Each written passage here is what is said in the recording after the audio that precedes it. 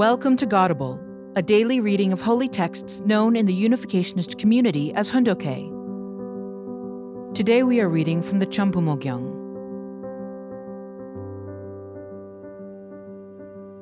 Chambumo Gyeong, Book 11, Ecumenical Initiatives.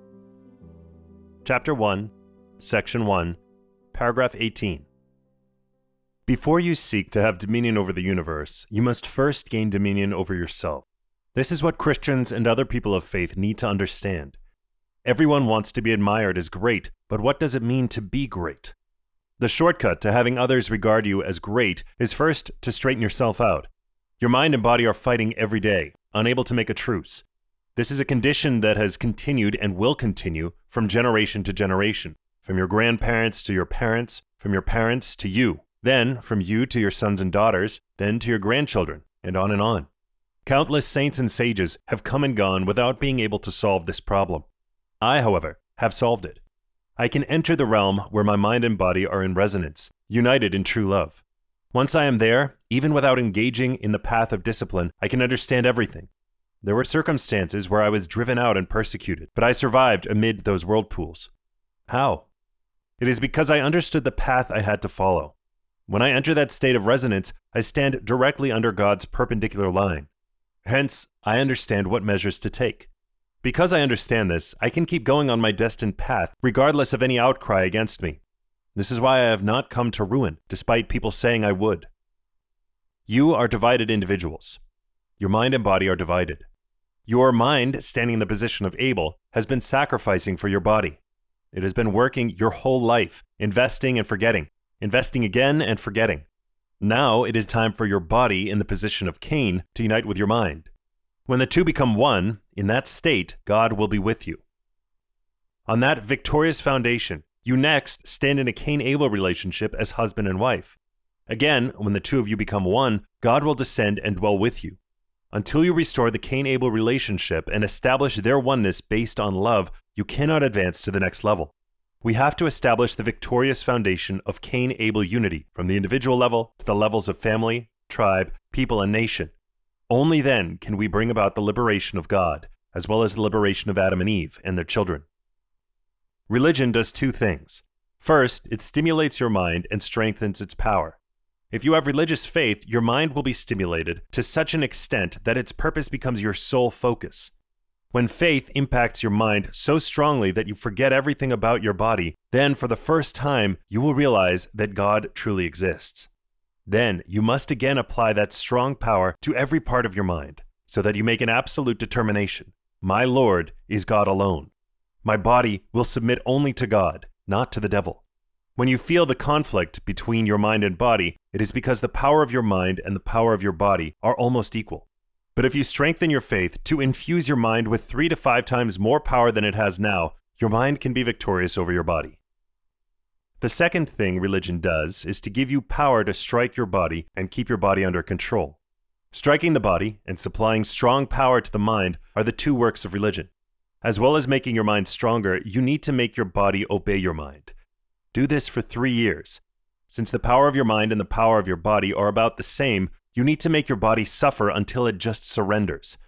That is why religion tells you, do a fast. Be meek and humble. By saying things like, be meek and humble and sacrifice, religion brings the body to submit to the mind. For the same reason, religion teaches you to accept suffering. Mind and body must become one as subject partner and object partner. This is what caused me to suffer the most while I was putting myself through spiritual discipline. The mind and body do not become one easily. The biggest challenges are sleeping and eating. If I felt hungry, my mind got confused.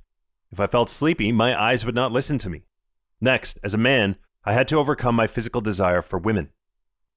These are the 3 great enemies of all human beings. So unless you overcome them, you cannot go to God's kingdom.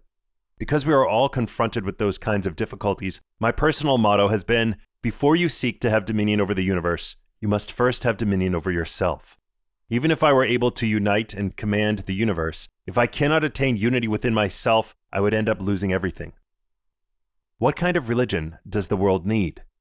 It is one that presents the way to peace. It cannot be a religion that stands by while we regard ourselves as important, or that endorses a concept of self-centered ownership, or teaches that we can act based on selfish desires. If that were the case, we would never be able to escape the circumstances where people are dominated by their own subjective concepts of what is right for them, their people, and their native land. We have to overcome this. Therefore, religion teaches us to sacrifice ourselves. As long as the world continues its history of people pursuing their own benefit, it can never get away from war. Heaven knows this and tells us, sacrifice yourself, deny yourself. In addition, Heaven tells us that when we stand in the position of a subject partner, we must not pursue our own benefit as a subject partner. Instead, we must choose the path that will benefit our object partner.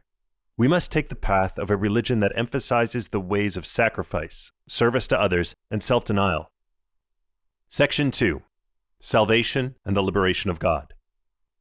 Saving all of humankind. The purpose of religion is to restore people to their original, unfallen condition through the providence of salvation. For this purpose, true parents have been working both in the Unification Church and in the wider religious world. In our church, they have been raising up family members with love and truth. In the wider religious world, they have been spreading the truth through interfaith initiatives. What do human beings most want? If we have a certain desire, that desire should not be for the sake of ourselves. Once we have been engrafted to God, we should start anew with desires that are connected to God's desire. We should find what God desires and go forth on the path to fulfill what He desires. As we pursue absolute value, we should pursue it not from our own viewpoint, but from the viewpoint that arises in our relationship with God, the absolute being who governs us. Unless fallen human beings take this position, they cannot break free of their bond to the fall. If we do not break free of that bond, however much we want to establish all the conditions of happiness, we will never be able to attain eternal happiness. With God, we must become people who step forward more strongly than does the evil one who created the fallen environment. Unless we do so, there is no way to solve the human predicament. All human beings are in this miserable position. Yet, God, in His compassion, has been taking responsibility for that by carrying out the providence of salvation in every age of history and teaching people the path to salvation. Ultimately, history has been pursuing the path of love. Because human beings began from God's love, God has proposed that human beings arrive at the world of love and unity. However, it is the ones who guide humankind on that path who determine success or failure. I know that this is the right path of life. Because I understand this, I confidently report to you the personal experiences of the struggles that I have carried out for this quest at the risk of my life.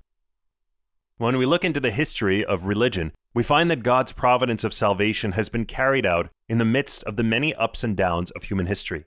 Because the providence of salvation will continue up until the last days, there needs to be a mainstream of religious practice. Its final destination is to find the path of God's love and build the family of His love. Thereby, it is to establish the tribe of His love and then the nation of His love. This fallen world is occupied by evil. How can good people be raised up in this kind of world? If the Lord who created heaven and earth exists, this must be a daunting challenge for Him. In fact, nurturing good people is what God has been doing as He carries out the providence of salvation on earth. God set up religions as His means of nurturing good people. Human beings have needed religions ever since the day they fell. Even though human beings fell, they still have a mind of goodness deep within them. It is because God endowed them with an original mind that can pursue religion and believe in God. God established the standard of goodness within human beings before evil arose, and this is the standard by which they can fulfill God's purpose of creation. This means that we all have an original nature through which God's purpose of creation can be realized. Our original nature always strives for God's purpose of goodness. It is innate and works naturally within us.